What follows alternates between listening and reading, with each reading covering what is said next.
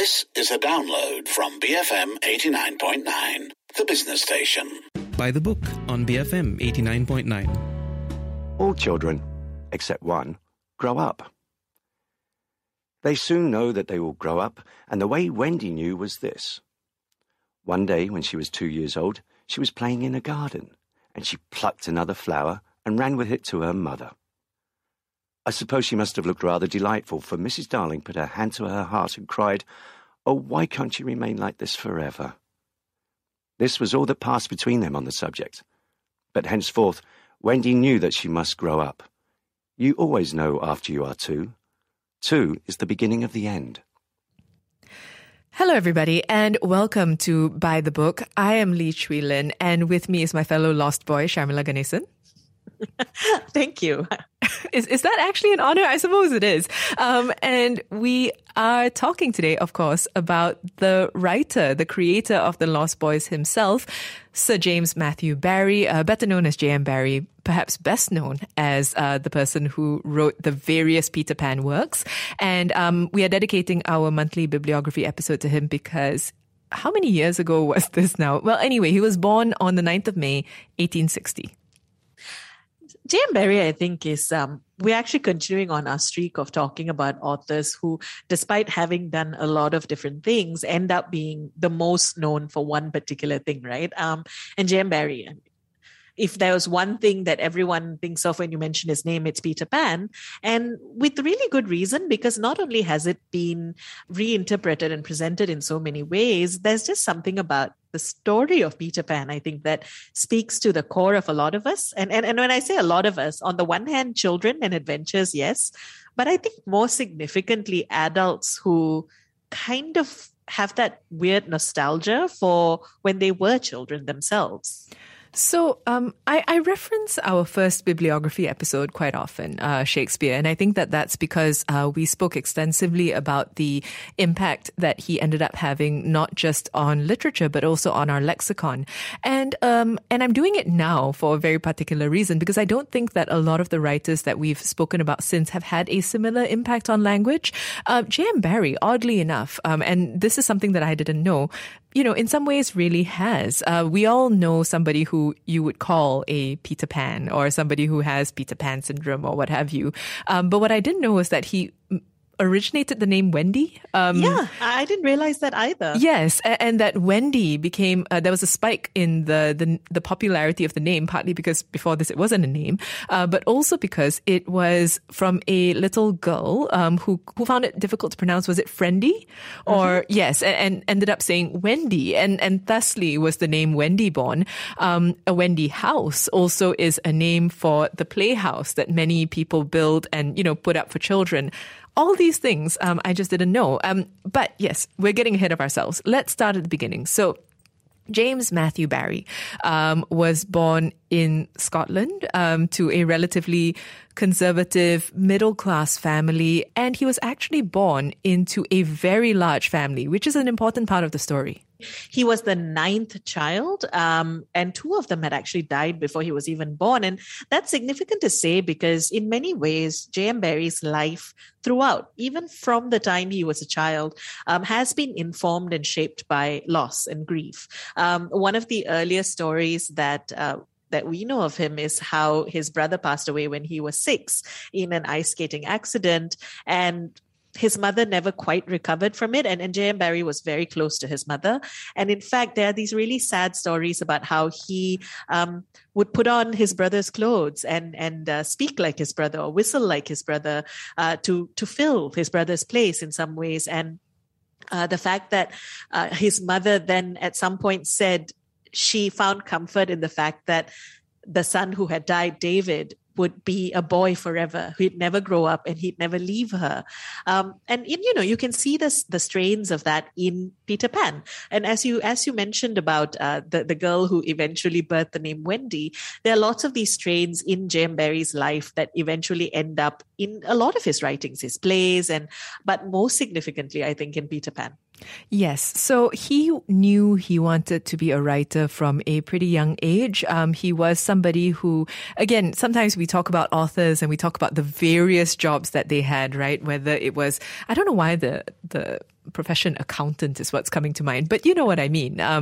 They held a variety of jobs in order to make ends meet. The same is not necessarily true for J.M. Barrie, who actually started off submitting stories to a London newspaper, and they liked the Scottish flavour that he brought to that particular story, which he had based on the stories that he'd heard from his grandparents about where they came from. And so he kind of got into writing and in many ways stayed in writing, because that then started off a career as an erstwhile novelist. But mostly, I think the bulk of his work really lay in plays, in writing plays, writing for the stage, not always successfully, but eventually, and in his lifetime, he was actually he was wealthy and well known for doing exactly what it is that he's still well known for today. Yeah, in fact, he's actually written a lot more plays than he has novels. Most of his novels, if not all, are all related to Peter Pan in some way or the other. But his plays, on the other hand, actually really run the gamut. They do social commentary. There are inspired stories that are inspired by real people. So there are a whole bunch of things that he worked on.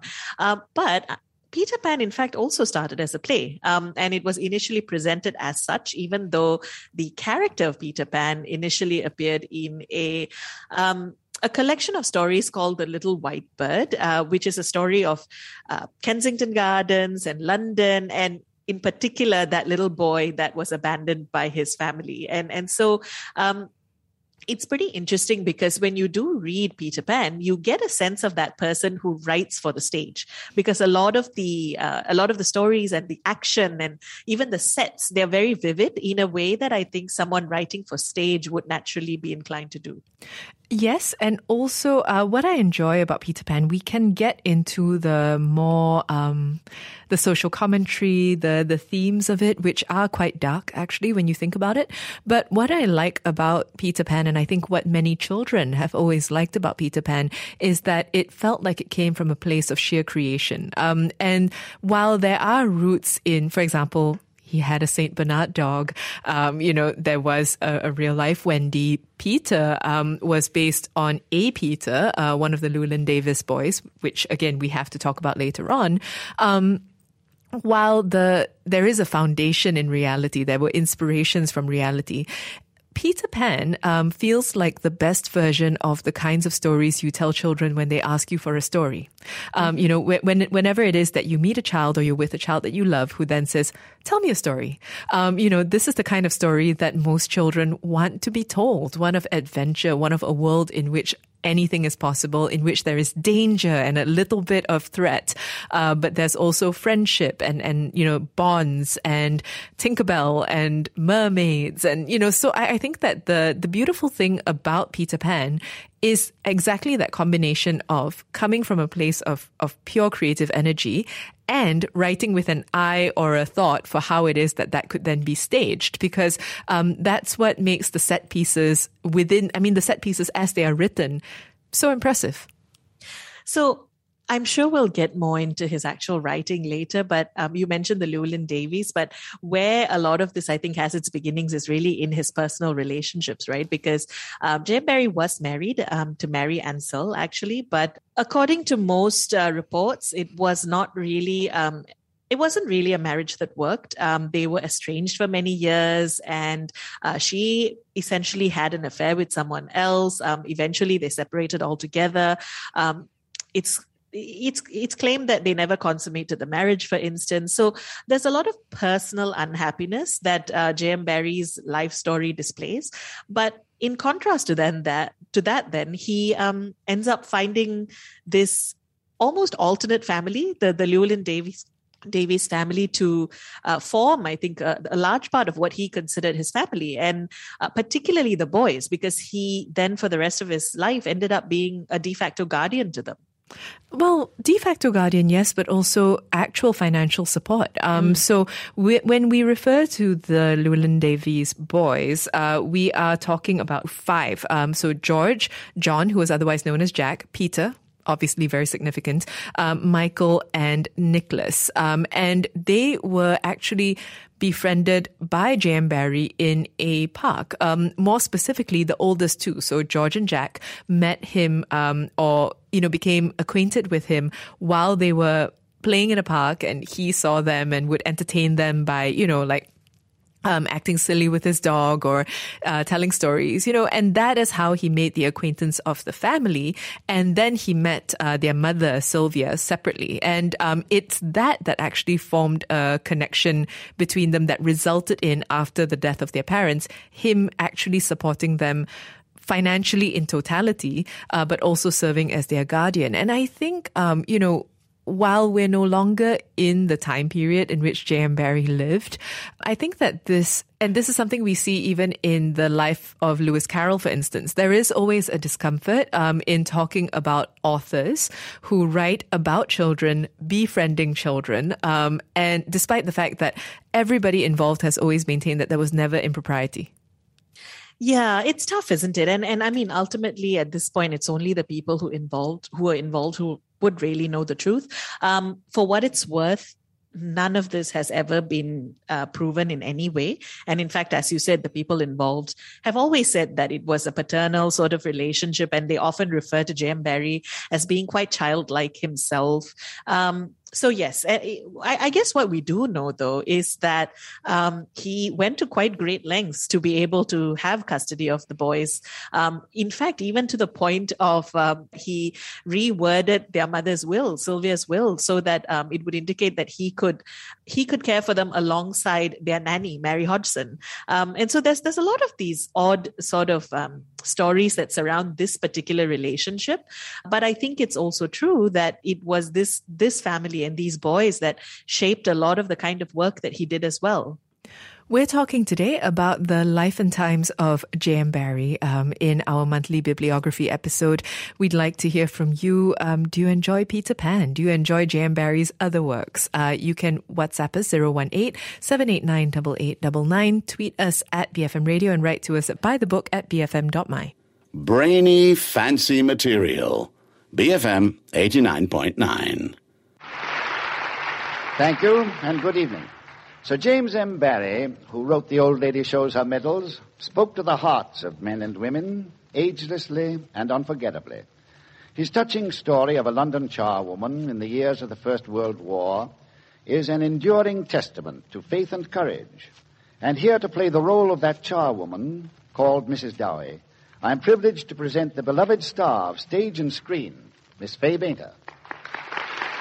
Hello, everybody. It's By the Book with Lynn and Sharmila. We're continuing now our monthly bibliography deep dive into the works and the life of J.M. Barrie. So we've referenced Peter Pan for a while now, and I think it's time that we really talk about the various iterations of the story of Peter Pan, because since it began life as a character in a short story who then became a play, and then morphed into a novel, there wasn't actually a sort of set in stone script for Peter Pan until I think it was 1928, because prior to that, with every new production, with every new iteration, he'd actually been tinkering with it along the way. And so there are different versions available, but the broad strokes of the story remain the same. You know, there is a boy who refuses to grow up, who is looking for a surrogate mother. There is a fairy who lives on the strength of belief. There is a pirate who is hunting down the boy who will never grow up, who is conveniently always played by the father of the surrogate mother, Wendy. And so, yes. There are all these aspects. I think that the bones of Peter Pan have stayed the same for many years. I think, though, that what he intended Peter Pan to be, however, might have evolved along the way as well. And you can see that even in something as simple as what the book was called, or what the play was called, because the play was called Peter Pan, and then the book, or rather the early version of the book, he actually named it Peter and Wendy. So it is in fact supposed to be a story that is equally about Peter, the boy who won't grow up, and Wendy, the girl who eventually had to, right? And then that evolved again. And the final book as we know it is often called Peter Pan. But I think all of these kind of point to the the almost constant work in progress nature of the story. And I think the fact that even for J.M. Barrie himself, the book was in many ways an evolving living thing. It reflected the things he saw in the children around him. It reflected his own, I think, the tragedies of his life, but also the ways in which he learned to contend with them. And perhaps I think in some ways that's why it resonates so deeply and for so long, because this isn't a book in some ways that was written in a point in time. In fact, instead, it was something that came into being bit by bit. Yes, and those bits are often very sad. So I think that the thing about Peter Pan is that if you are a casual watcher, or if you're only familiar with the broad story, the general story around it, and not necessarily looking into the various addendums that have been made, or actually reading the thing free of the levity of the animation or even of the stage plays. There's a lot of sadness in there. There's a lot of abandonment. There is Peter himself is actually a very callous character. There's a lot going on within the plays or within the text that's quite telling. There's stuff about death, and whether one would consider death a great adventure, whether life and growing up is instead the adventure that we should aspire to. There are all these things and tensions that exist within the play. And actually, these sorts of social tensions were things that existed in J.M. Barrie's other works as well, which featured, for example, a spinster aunt who was pretending to be her niece in order to maintain some sort of flirtatious relationship with an old suitor. There was another play that focused on a woman choosing not to be married once she was able to earn her own money. And so, I think it's a little, my point being that you can see these sort of more serious, more adult, darker themes extending its way through his work.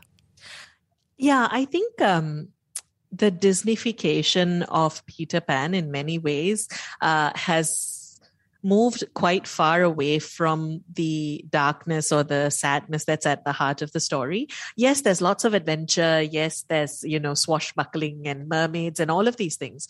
But it is also ultimately about abandoned children or foundlings, kids who don't have parents and don't even understand what it's like to have adults in their life, the tension between the different classes even, because a lot of these boys who ended up as lost boys were the lower classes of that time. So I think there's a lot there that as an adult you pick up on that makes for perhaps a sadder read than if you read it as a child. And in fact, I think I didn't even realize that the version of Peter Pan that I had read for the longest time was an abridged version that was meant for younger readers. And it was only, I think, maybe about 10 years ago that I read the full novel, and I ended up feeling, I think, a lot sadder and more disturbed. That line that you said, to die would be an awfully big adventure. I mean, that stays with me because there's something so sad about that, about Peter Pan saying that, in fact. I'm going to take advantage of the fact that you are our resident performing arts person and ask you what you make of the staging of the various Peter Pans over the years, particularly its transition now into around the world a panto, right? More so than the original play. Instead, now it's a pantomime. So in other words, the sequence where Peter turns to the audience and says, Tinkerbell needs you, has now in essence become the entire performance. So that's one thing. And the other thing is the fact that Peter's always been played by a woman. So I love these elements. I'm not at all discounting the power of having something like this. And I think that, again, I go back to this story was meant to be performed. And there's so much about it that's so performative that I'm glad that it's still performed so commonly and so frequently. I do wish, though, that the panto simplified childlike version of the story was also performed in tandem with other versions. And I think the other versions are not as common. You do see certain stagings of them here and there, but a lot of them tend to be more child focused. I do love the fact that it's played by a woman, though, as I do the fact that the father, Mr. Darling, and Captain Hook are always the same actor, which is kind of a tradition in theatre. I've never actually watched a staging, though, and I'd love to. Me neither. I don't know if we've had one come, or if somebody's done one. I'm assuming that there has been, but I just have not actually had the opportunity to go. And I think that also ironically speaks in some ways to who Peter Pan is for, because at this point in time, I think that most people think that Peter Pan is purely the purview of children, that even if a play came, you would go for your kids. You would not necessarily go for yourself. And yet, again, if we go back to the original text, I think that there's a lot of sadness and depth that exists in there that's quite specific to the adult experience, not necessarily the child's. I completely agree. I also think that there haven't been enough great movie adaptations of Peter Pan itself. And we're going to talk about that in footnotes, and I have some definite thoughts. But I think that it's one of those things that's ripe for that kind of examination, perhaps even a TV show. I don't know. I wanted to close off, actually, because we've been talking about J.M. Barrie in some ways. We started off talking about how his life or his childhood was mired in a certain amount of tragedy. We've talked about the breakdown of his marriage, the modern reassessment in some ways of his personal relationships. But he was actually a very well-connected writer in his day. So again, many of the authors we've talked about were your classic impoverished artists, and stayed that way for a significant chunk of their lives, if not the entirety. But that's not the case for J.M. Barrie. He was successful in his time. He had a very wide circle of friends with whom he apparently played cricket. So it's a lot of things going on. And when I say a wide circle, I mean a wide circle. We're talking about people like P.G. Wodehouse, Arthur Conan Doyle, G.K. Chesterton, Walter Raleigh, just any number of authors who were alive and living in England at the time.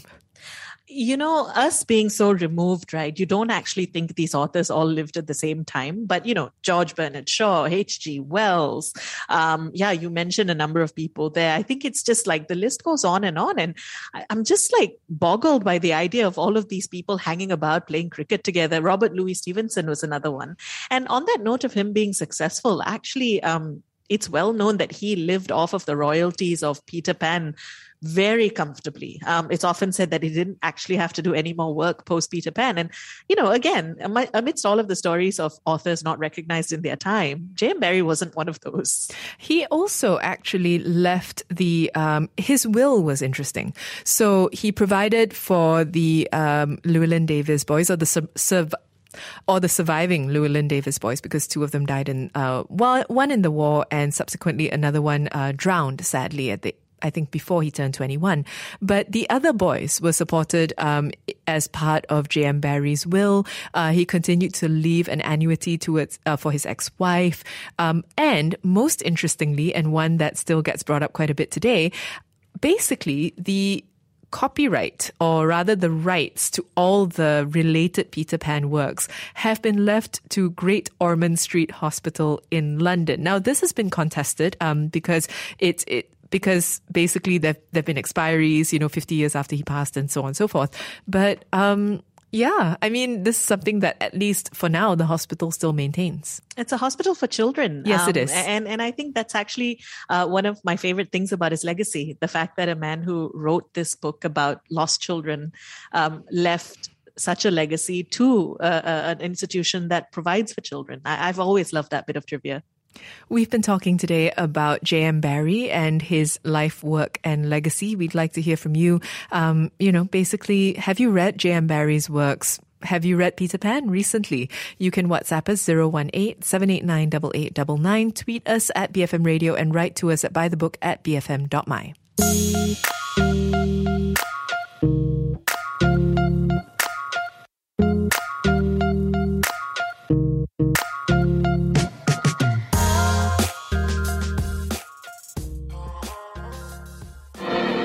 Everybody, here we go! Up to Neverland!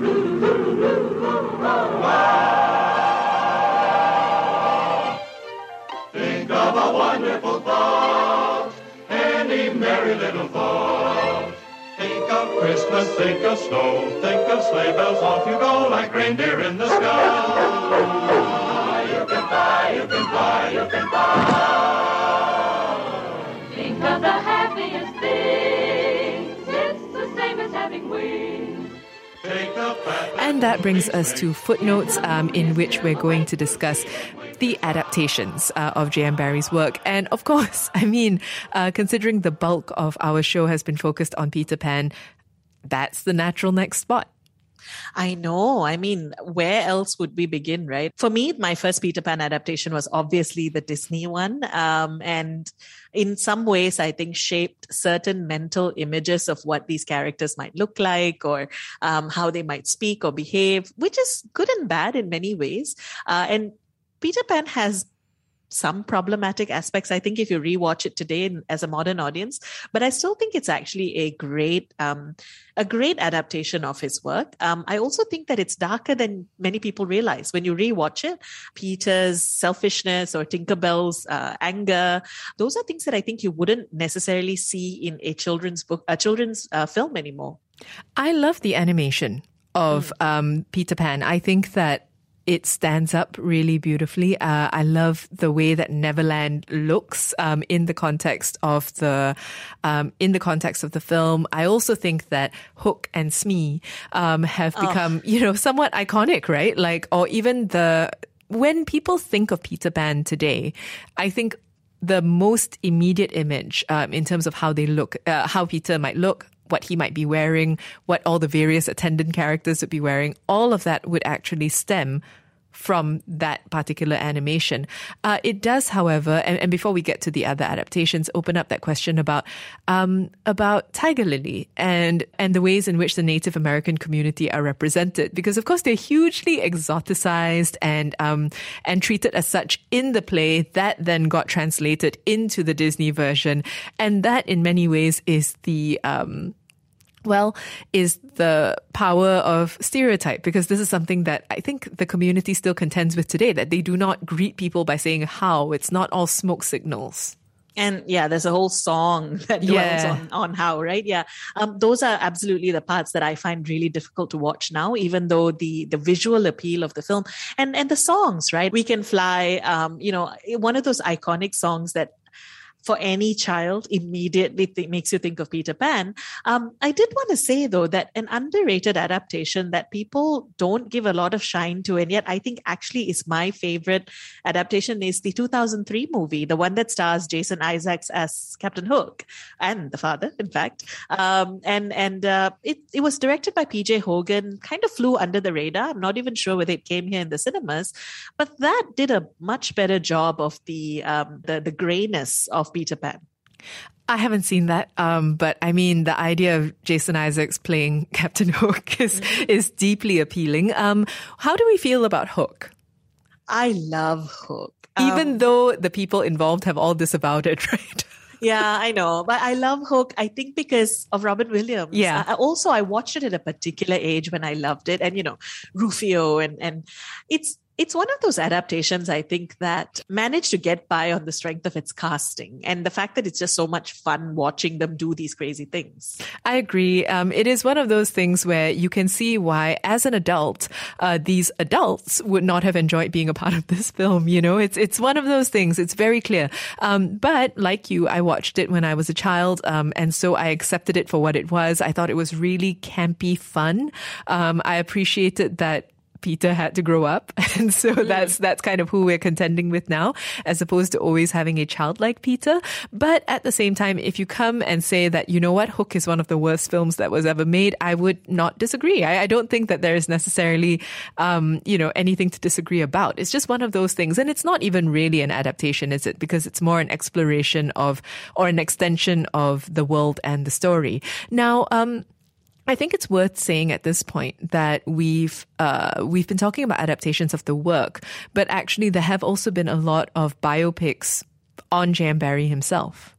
Yes, and one of my favorite movies of all time actually is Finding Neverland, and where obviously Johnny Depp plays J.M. Barrie and Kate Winslet plays Sylvia Llewellyn-Davis. It's a slightly idealized version, I'm sure, of what the real story was, but on the strength of the performances on the strength of, I think, shedding some light on this writer who, for all of his living large, was a fairly introverted and tragic guy in many ways. And I think that movie does a really good job doing that. I agree. Controversy aside, that's a rather lovely understated film. And I think that that's not a term that's often used in association with Peter Pan. And so, yes, I think that that's a nice one to recommend. So we've been talking today, well, in this part of things at least, adaptations of Peter Pan and also of J.M. Barrie's life.